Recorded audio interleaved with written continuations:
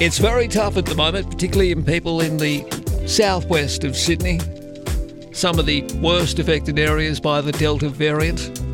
We also know we lost a young Sydney fellow. I know he's of Middle Eastern background. I think he's of the Islamic faith.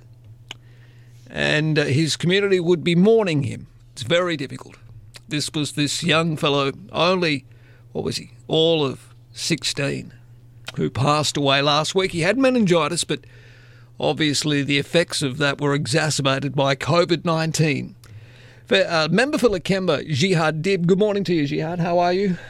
Good morning, Marcus. Good, thanks. How are you? Look, I'm okay. Can I congratulate you first? You've done some wonderful work in your local community, trying to get people to do the right thing, follow the public health advice, get vaccinated and all the rest of it. So well done to you.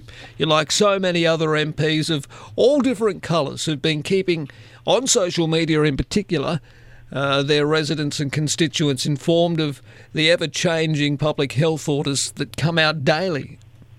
Well, thanks so much, Marcus. I mean, look, that's, at the end of the day, that's the reason we go into politics, isn't it? Or any sort of public service, is to be able to do the right thing. And I think this is an example of when people need to step up. They just have to. And the public orders are, they're ever-changing. And my responsibility, like every other MP, is to make sure that their community not only completely understands them, but follows them.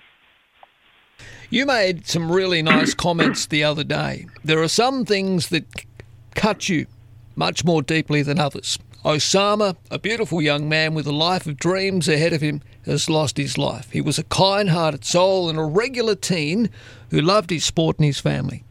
His immediate family, as we obviously would imagine, are completely devastated.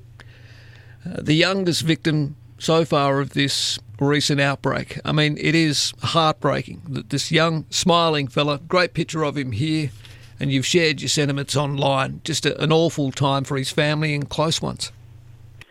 Oh, look, and that was a really hard one, and I wear my heart on my sleeve, and I think that I expressed the sentiments that so many others were doing, and it was a respectful post, and I'd spoken to the family, and I think I just wanted to highlight exactly that no matter what anybody thinks or no matter what is going through, there's a family at the moment who's lost a teenage child, and I said it does cut. Like, there are lots of things that cut you, but there are some things that absolutely pierce into your soul, and this was one because, whether you've got kids of the same age or you've got relatives, it's just, you look at this and the unfairness of it. And, wearing the heart on the sleeve and sharing that with the community, I think, was an opportunity for them to also put their thoughts out and to show some solidarity to the family.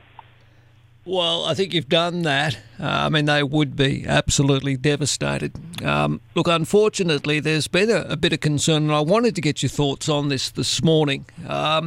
And I've had a number of calls. There's been some reports in the press about the closure of the biggest cemetery in Australia, and that is Rockwood Cemetary. They have security guards at the front gate. They're not letting anybody in. I don't want to make this too political, but, for goodness sake, Jihad, you can go to Bunnings or you can go to Harvey Norman, but you can't go to a gravesite to visit a loved one. I just think we've got this totally wrong. We're supposed to be looking after people's mental health. Look, I don't even know where this came from, and I'm extremely disappointed because MPs knew nothing about it. The first we hear about it, unfortunately, like so many things, is through the media or through a media report.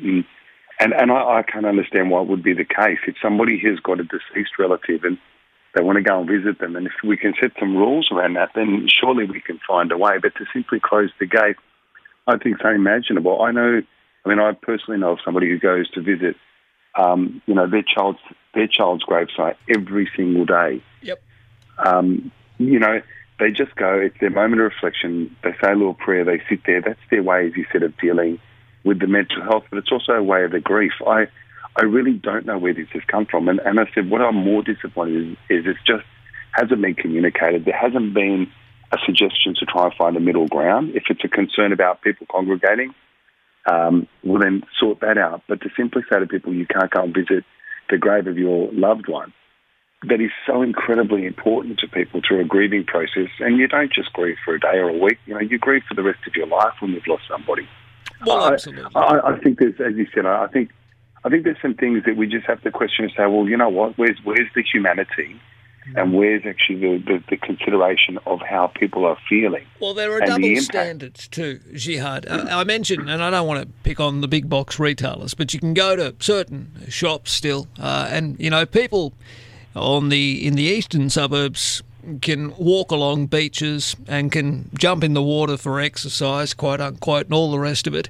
They're able to do that, but people in the southwest of Sydney and the western suburbs can't visit our biggest cemetery in the city to pay their respects and to visit loved ones. I mean, it's difficult for everybody at the moment. Look, I understand the concern around gatherings, and I get that there are public health orders in place.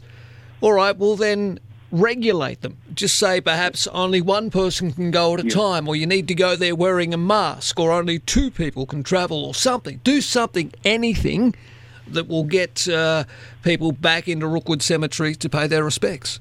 And I think that's a real common sense approach that you're putting forward. I mean, in most cases, if somebody is going to visit a gravesite, they're probably going with somebody else from their household anyway.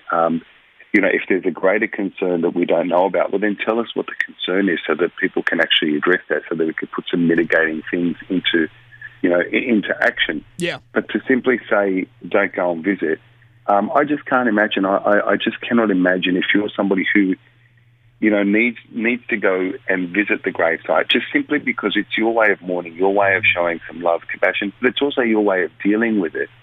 Then I really can't see how one person, is there and it makes a difference. If you need social distancing, do it. If you need masks, do it. If you need to limit the numbers, do it. But to simply say, no, this is not enough, this is not good enough, we're going to close it up, I think is looking at something with a bit of a sledgehammer. Yeah. I mean, the other concern I have, and you've raised it as well, it's really, really difficult. And I try not to get into an argument as much as I can about the East and the West. But the fact of the matter is there's people in and around the southwestern and the western suburbs who are doing it exceptionally tough. You've got many people who live in little unit blocks where there isn't enough open space. And, now we're also having basketball courts rings taken down. So you can't, going to the park becomes a problem. I worry about people's mental health. I think that the issue that we're going to have once we get over this pandemic is actually the long-term mental health issues that people have got, because people are not only worried and panicked and angst-ridden and unsure and lost their jobs and missing their kids, missing their friends at school. You've also got a situation where people are being forced into a bit of loneliness, and I'm really, really concerned about that as time goes. Well said.